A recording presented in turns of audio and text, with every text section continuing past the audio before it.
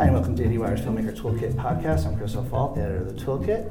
My guest today, Mr. Robot creator, writer, director, Sam Esmail, who is, and I did not realize this till yesterday when I talked to your cinematographer, is actually taking a break from the middle of shooting season 3 to come here to talk about season 2, right? You're right in the middle of shooting? Yeah, we're right in the middle of shooting. We actually just finished day 24 yesterday. And you're doing 2 blocks this time, right? Yeah. 2 blocks. Yeah. So I have to imagine that, like anybody, you were very relieved that the WGA was able to work out a deal. But I imagine in particular for you, having just started season 3, being a WGA member, but also being a showrunner, that had to have been a huge stress and a big relief that not only that there's a good deal, but that's behind you now. Yes, it was very stressful because I do wear multiple hats, and there is no clear cut sort of rule for a person like me because technically, if I'm in the DGA and if I were just in the DGA, I would actually. I would actually be able to write on the show, or to initiate at least on-set rewrites. But because I'm in the WGA, it's not like I can't pretend that I'm not for the sake of the strike. So I was in a very gray area. I'm glad it's behind us. I'm glad we were able to figure out a good deal. Especially the way you do it, because it just ramps up and you go right through with your show. One thing I want to really focus on, and I know this might be hard for you because I'm sure your mind so right now is in Elliot season 3, so we have to go back to season 2 for a second. But I really want to focus on the changes from season 1 to season 2 because, obviously everybody focuses on the fact that you started directing every episode, but there's also some very fundamental changes of how that show was made and the production and in my mind, and I'd like to hear from you about it, it really became, your mode of production became more of a movie production, right? Which it goes well even beyond you directing, right? How did the Mr. Robot apparatus change from 1 to 2? Well, I just, for me, the visual language of any movie or TV show is incredibly important. And to a certain extent, anytime you watch anything, within those first few minutes, you have to start to train the audience how to watch the story that you're about to tell. Especially if you're, kind of committing to a specific tone or look. There's going to be that sort of those training wheels. With TV, the way it is structured, you have to essentially have an hour-long meeting with every director to explain your entire tone and the way you operate and the way you want it to look and feel. And it's just a little silly to expect that in an hour-long tone meeting that's going to come across. Obviously, they can watch prior episodes, but for me at least, it was an incredibly difficult thing to negotiate every time. And because our show is very sort of specific in its tone, I thought going into the second season that we should, that I should direct all the episodes. We should shoot it in the way that the movie is shot, where we can kind of go all over the entire 12-episode arc, 10-episode arc, and shoot out locations, and that way we don't have to compromise so much when we do find a location, and then have to keep going back every episode and shoot other locations to make that day work, that kind of thing. It avoided a lot of those traps. Beyond the fact that the show has a distinct look, there also is you're enabling your cinematographer, your production designer, all your amazing below-the-line talent to really also do their job more in a block shooting situation. Like Todd Campbell does not have to return to a location 4 times and struggle with that location. Rather, he can sit there and figure out how he's going to arc this story for a particular location for a lighting design, and also work to schedule that you're there at the right time. And it feels to me like, in general, from that, the show was able to even tighten its look, tighten its language. Once again, even beyond you directing, which I want to talk about, but like that is something where in TV, just by the by the nature of things, it's kind of like, oh, we have to deal with this, we have to deal with this episode to episode. Right.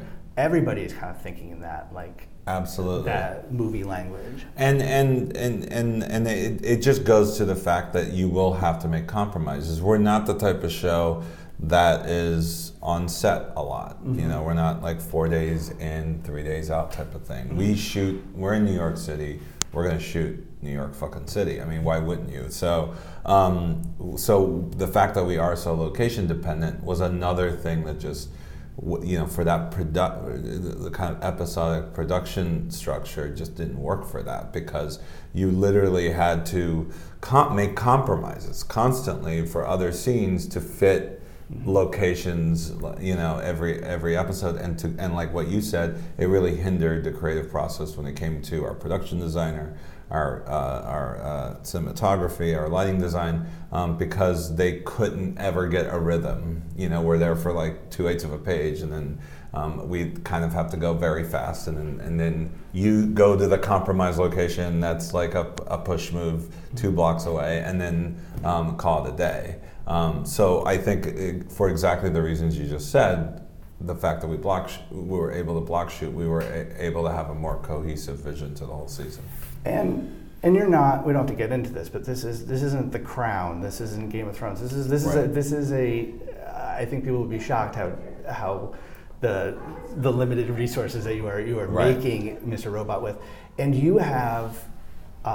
In my estimation, and I'm catching up on TV, so there might be some other, but you guys have the best locations in the sense that there's something, they reference a world, like you get to reference that kind of corporate, you know, masters of the universe, you get to that kind of gritty, kind of out in Coney Island world, but there's something realistic about it, but there's also something very movie-ish about it. There's something very designed about that, to the point that, like, I think at first when you see them, you almost think they're built. And they're not, they're locations. And so kind of a twofold question. I think off this, you're only able to do that with the blocks, because you can't be returning to a corporate office like 5-6 times over an episode. But then also that element of what do you, because I imagine that you are part of this decision, what is that when you're looking for a location, and how have you been able to get some of these places that have such distinct looks to them? I mean, I know you guys add your own, your lenses and your lights and stuff, but there some of them are so evocative of a world. It's honestly, we have a great locations department. They know sort of what I like, what Todd's needs are. You know, putting aside creative. Just the needs of how our, you know, from how we shoot the show. We're very low angle. We see ceilings all the time, lots of headroom. So we can't be in locations with low ceilings, and we need to have the room to kind of do a lot of kind of our you know, oneers. I like to say so.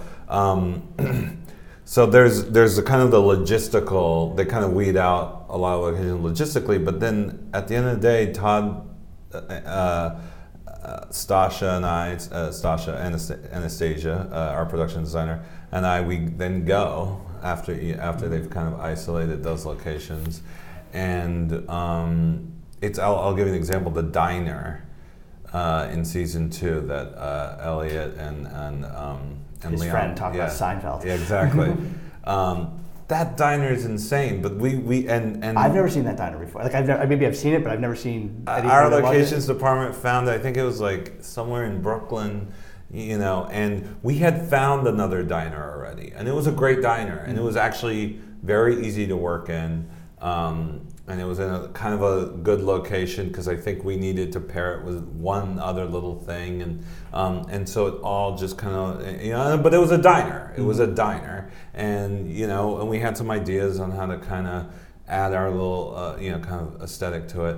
But then our locations department found this really odd pink and salmon, colored diner out in the middle of nowhere, and I mean, we just all fell in love with it. And even though logistically it was actually kind of worse, we just creatively, it just sparked to the three of us. And that's really what it is. It's letting the locations kind of tell us if we really like kind of look at each other and get super excited, we know we got to shoot there. Do you ever give them any references? Is there anything like a sense of space? Absolutely. I mean, one of the things I like to do constantly, and this goes for production design, but also cinematography, is I constantly pull stills. I mean, yeah, Todd told me yesterday that you were constantly showing him little clips. And I would go on Amazon Prime. I bought because now at this point I just buy them on Amazon Prime. You're part of the reason that Jeff Bezos is about to become the richest man in the world. And if there's a camera move, I show it to the camera operator. This is how I want it to go, and then I show reference photos and stills to Stasha, and sometimes it's not literally from a movie, but it could just be a feeling, this photo that I just saw online, or or if I see a billboard out there, we've got to do something with that. There's always we take as much as we can, and we always share, and that goes for them too. They send me stuff all the time as well. So. In terms of the film language of season 2, you had referenced Warner's. There is a far more determined look to it. I don't notice an attempt to. I mean, you've never done normal coverage with your compositions and stuff, but there's also even just. I don't know if you're shooting the coverage and not using it, but there are a lot of shots that are relying on one distinct, very determined look in move. Was that something conscious? Is that something that is really a part of you now directing all of these? It almost seems like, and I don't mean to be condescending to season 1, because it's great, but there is an evolution and a more sophistication of the film language in season 2. No, and I very much agree with that, and it has nothing to do with everyone involved in season 1, but I think it's just by the nature of TV production. I think you couldn't find that kind of singular vision every episode.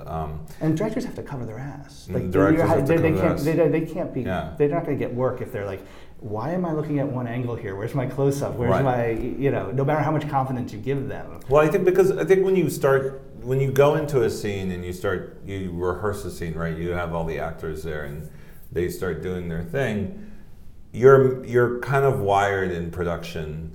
Especially if you're sort of a journeyman in TV directing, especially, just like what you're saying, you're kind of wired to count the pieces of coverage you need to get, every single of everybody talking in the scene, and maybe a master, and maybe some different sizes. And, at least an editor can put that together and have it make sense.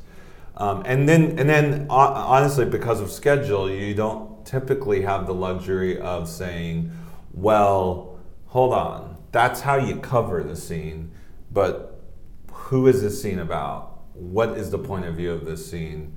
And then from that, what is the most dynamic way to shoot that? And maybe it's not, you never even see the other person that Darlene is talking to. You're just doing a slow dolly push in on her, and and then you're out. And but you never quite take the time up front. And eventually, though,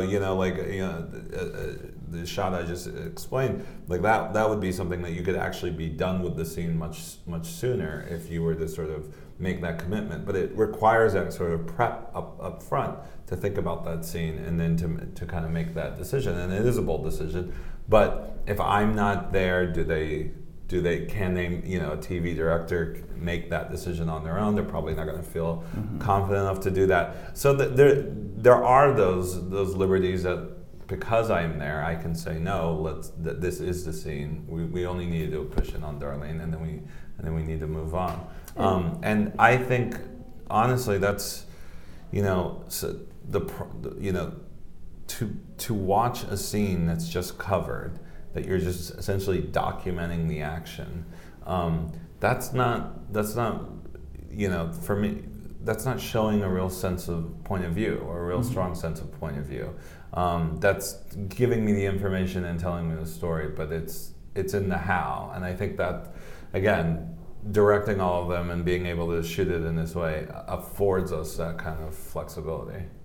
Who are your filmmaking influences? I'm seeing, it's funny, my sense of who you were as a filmmaker has changed in watching season 2, and largely because of because of these determined oneers and this Right. this movement. And is it, I'm sure it's a amalgamation of a whole bunch of people, but. Well, Kubrick is really the one that sticks out the most because I love highly composed shots. Mm-hmm. And Bergman, I would throw Bergman in there. I think it was I'm going to paraphrase him, I'm going to butcher it, but you know, I think he said something like every shot is a moral decision, something really profound and serious like that. But I do, whenever we set up the camera, and because I've been on other productions where they're like, okay, 35 here, medium, and then they walk away.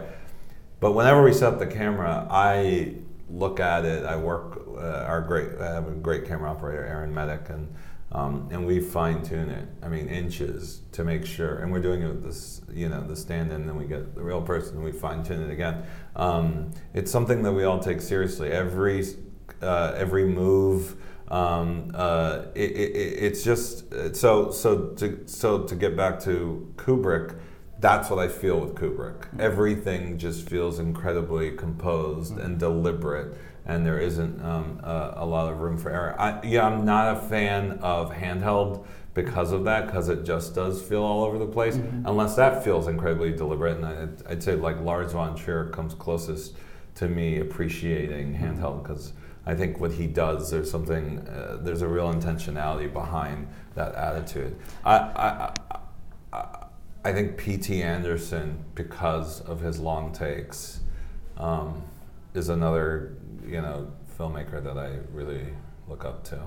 Yeah, USA though isn't giving you the shining production schedule. No, you're not gonna have a year with these people. No. Or being able to do 99 takes. Not that anyone I think wants to do that. You know, you've been very open about your struggles with social anxiety, and as I think about Mr. Robot, and once again, watching from season 1 to season 2, and this is maybe a very easy question after the conversation we just had, there's an element here of the story. These scripts are great. They capture a real world of paranoia, but there's an element here that I feel like as a storyteller, you're talking about how you can make the show better and how there's greater efficiency if the way you've changed, but there's also an element of you as a storyteller that feels to me like this, that is a more of a filmmaker world than a writer world. Like that there is this element here, and I believe you came up wanting to be, like, I haven't seen your feature that you made a few years ago, but the idea of being a writer, director, right. Feature filmmaker.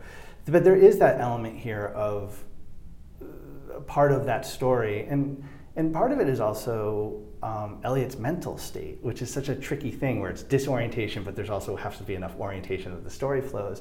It feels to me like that's something that's like, I don't know if it's personal or a personal vision, but that almost feels like was a missing ingredient that had to come from you in terms of the visual story. Yeah, and the thing is, when I write, I think visually. I never write, initially, I actually just wanted to direct. And I never fancied myself a writer. I didn't think I'd ever be any good at it. And the way my career sort of started out, I read, because I was frustrated with all the scripts I was getting. I was looking for a script to direct, just as an indie. Couldn't find anything, and I wrote a script to direct myself. It ended up getting on the blacklist. And then I was kind of ushered in as a writer, and nobody would let me direct. They were like, "Oh no, you do this now." And so I struggled. I struggled a lot because the way I write is visual, and I couldn't fathom writing something and just handing that off to somebody. It's a little bit like, again, that first season, handing off the script, because a lot of it was when I wrote that scene, I pictured the images, and the way I would write it to a certain extent would just be that blueprint for the final show or movie or whatever it is. So to me, I don't, and I know there's a lot of disagreement about this, because I think even Tarantino says There is the script, and that's its own piece, and then you adapt the script into a movie, and then that becomes its own thing. For me, it's like the step to me is I'm writing this to make that. There's this isn't anything without the movie, and so therefore. And it's because of that layer, the visual layer, this, like the tone, and it's all goes in hand with the tone, because it's like the script is missing the off-kilter angles. You can't. I'm not going to write that into the script. You know what I mean? I'm not going to write the compositions and whether it's a wonder necessarily into the script. It's that feeling that needs to then be kind of added in the filmmaking process. But when I conceptualize a scene, and even in the writer's room, one of the first things we do when we break a scene is opening image. What's the first thing you see? And we have a final image. What's the last thing you see?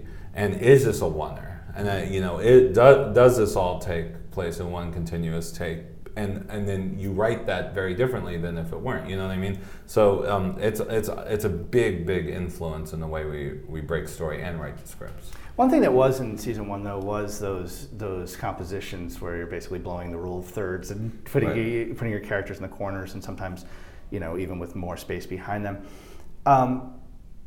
Is that something that is in your head is logical, or is it more emotional? Is there, like, in your head, do you justify the reason the composition is like this is because I want people to see or feel it this way, or is it more of an instinctive that captures? It's definitely instinctive, and I think a lot of this has to be sort of instinctive. A lot of this you're essentially gut checking yourself. If you're clinically putting a composition out there and you're looking at the monitor and you're like, well, I'm following what we're doing, but this doesn't feel right. But it's what we're doing, so if something doesn't feel right, you got to let that sort of at least work that out and figure out why. But so in my case, a lot of the off-kilter shots felt perfect. In fact, and there were times where we would have a new camera operator or whatever, and they wouldn't know about it, especially in the first season, and they would just frame it, the rule of thirds, the eyes are right there, and it looks all, and everybody around would just look at each other. This doesn't feel right at all. This feels too normal. And so that kind of told us, oh, this is what the show is supposed to be. And I think that's what a lot of it is that the show kind of tells you what it wants to look like and how it wants to feel. What about Elliot's voiceover, in the sense that is that something where it feels like the story is going to work on its own, and you're adding a narrator to add another layer there, right? You're never. Is there an element of him ever carrying the story, or is it always to kind of play with this sense of a somewhat unreliable narrator and his relationship with us? Well, first of all, I love voiceover as a tool, especially when obviously Barry Lyndon is an omniscient narrator, but great voiceover. Clockwork Orange, very different, very present. I would say probably more like what we were doing in Mr. Robot. Taxi Driver, Goodfellas. These are all, and the reason why I think voiceover works in those movies, and what I wanted to do with Mr. Robot, was to provide a deeper kind of layer to the character that is actually in contrast to what you would see if the voiceover wasn't there. There is a contrast. It's changing how we're seeing it. He's saying something and then thinking something the opposite, and that gives you who he is right there, without having to necessarily feel the subtext of the scene. And because if there were no voiceover, Elliot doesn't really talk to people. Right. He's kind of shy and quiet. So it would be we would be missing, I think, a whole dimension. And on top of that, then the idea, because the thing about voiceover is it becomes an intellectual thing. I think this is a lot of reasons why people bump on it, is where is this voiceover coming from? Who is this person talking to? I'm watching The Handmaid's Tale right now. It's a great show. and I often like think about that myself. Is she talking to me, or is she just, is this sort of this? Is this the future? Is she looking back? Right. What's the tense? Yeah. And my insight is in her thoughts. Is he really? But it's weird because you're having him have a conversation. Exactly.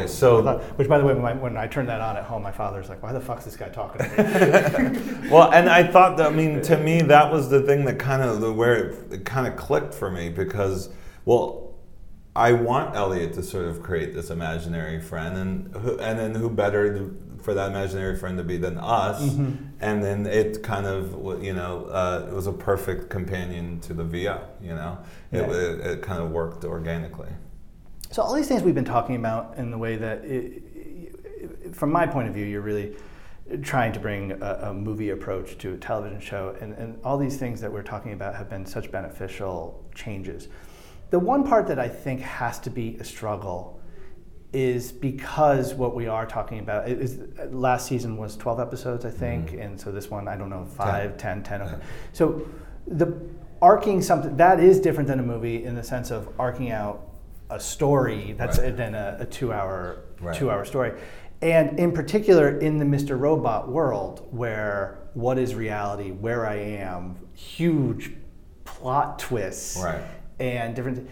I have to imagine in that kind of blocking approach, there's disorientation to a certain degree of where am I in this larger narrative. I know that's hard in a 2-hour block, but not the longer block, and how all over, I don't mean all over this place in a bad way. I mean just like the amount of twists and turns and its mental state. How do you, as a director of actors, keep, I've heard that your scripts are incredibly descriptive and are instantly kind of grounding people, so sometimes it helps just to read the scene. Right. But do you have to leave extra time to work?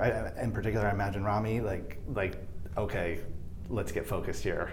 Yeah. I mean, it's not with just Rami, it's with everybody. I kind of have to pull them aside and say, okay, let's just talk about where you were before this scene, and sometimes that's not a very easy answer, because we could answer that, okay, so we're shooting this scene from episode 7, okay, so the last time that we saw you is in episode 6, and you were talking to X because this happened.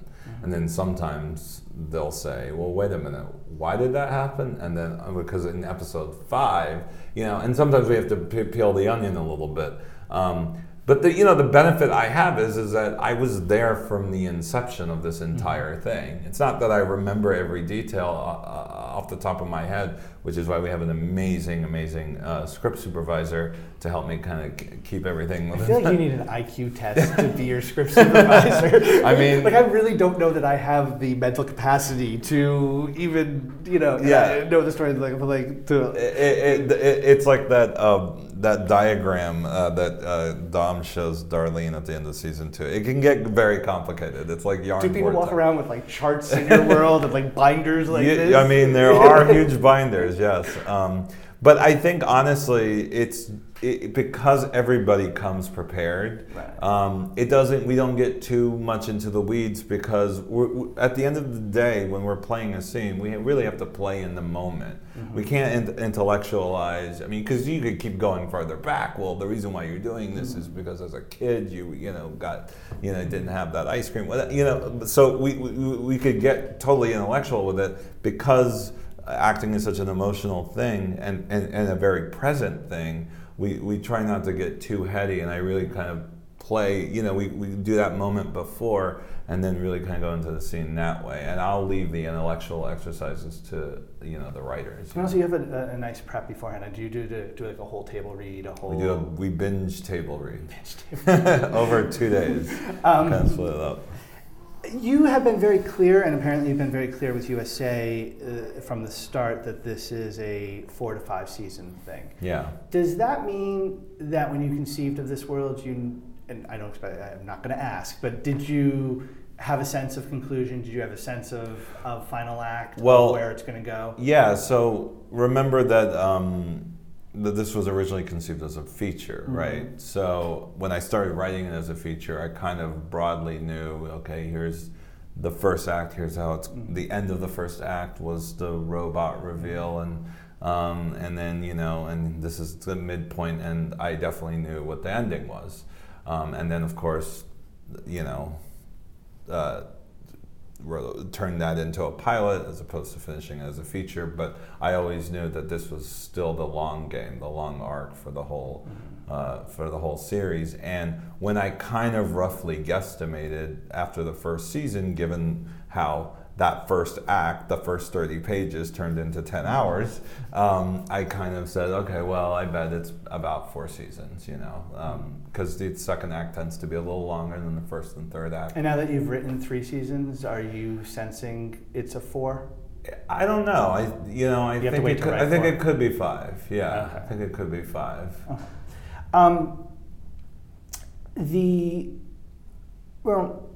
You obviously, I know you've done a lot of research and are very up to date on the hacking world and the sense of what's going on in terms of technology and what the possibilities are, and you are drawing story ideas from that. But that having been said, you're creating your whole world. This never, and you tell me, you want your show to be relevant, but you never necessarily want it to be, of the now. It's its own little world. And yet, in the last year, it's like it's been an exhausting year. And there's elements here. Like, I know you personally have no problem being political. No. But my sense. Well, can we just say? I just want to say something about that, because I don't think it's political to dislike Trump. I mean, I don't think it's controversial to say he's a bad president. He's clearly a bad president. I mean, we're watching someone have a mental breakdown. In real time. I mean, he's clearly not equipped to do the job, and he's clearly makes lies and makes a ton of mistakes, and he's unfit to be the president. I don't think it's a Republican or Democrat thing. So I kind of feel like it's a fair. But anyway, fair enough. You have no problem. Okay, let me read it. You have no problem personally. Right. Talking about current events, but my sense is you as a storyteller, it's not that you want your film to be somewhat grounded in some of the reality that's going on, but you don't. There's just this weird, I imagine, going from second into third season in the world, like literally lighting on fire in Russia and stuff, that there's got to be a weird thing for you in writing season 3. So I mean, we were in the writers' room when the election went down, and when we saw the tide turning, and then we all decided we got too depressed, and we all went home to be with our loved ones.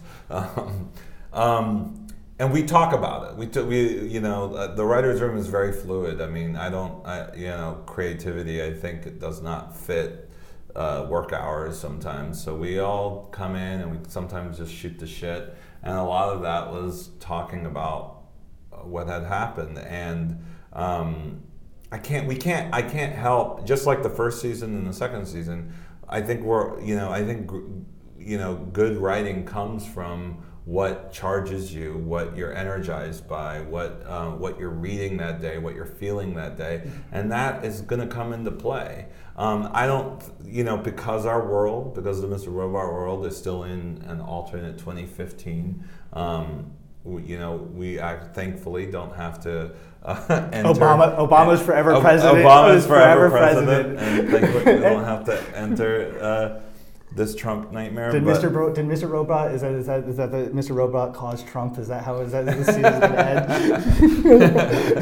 end? I do not want that. I don't mind a sad ending. That's too horrific even for me. But so I think a lot of the energy. I'm never going to deny that the energy of what's happened, but it coincided with what we're doing in the third season, which I'm not necessarily going to get into the details of. But I mean, we kind of went down the road of this sort of dystopic version, and here we are, present day, and so it kind of went hand in hand to a certain extent. But at the same time, I think, of course, it informed some of our writing. One last thing I want to ask you about this Metropolis project, which I read that your writer's room right now is a concept room. Yeah. And I'm assuming what that kind of is this kind of like thinking about what does a metropolis of 2018 look like? Is that kind of when we talk about a concept room? Is that what's? Well, it's a little bit more than that. In that, it's like when I started thinking about Mr. Robot, I thought about it as a movie, and I thought about the complete arc, and that is the story. The one story I'm going to tell is this story.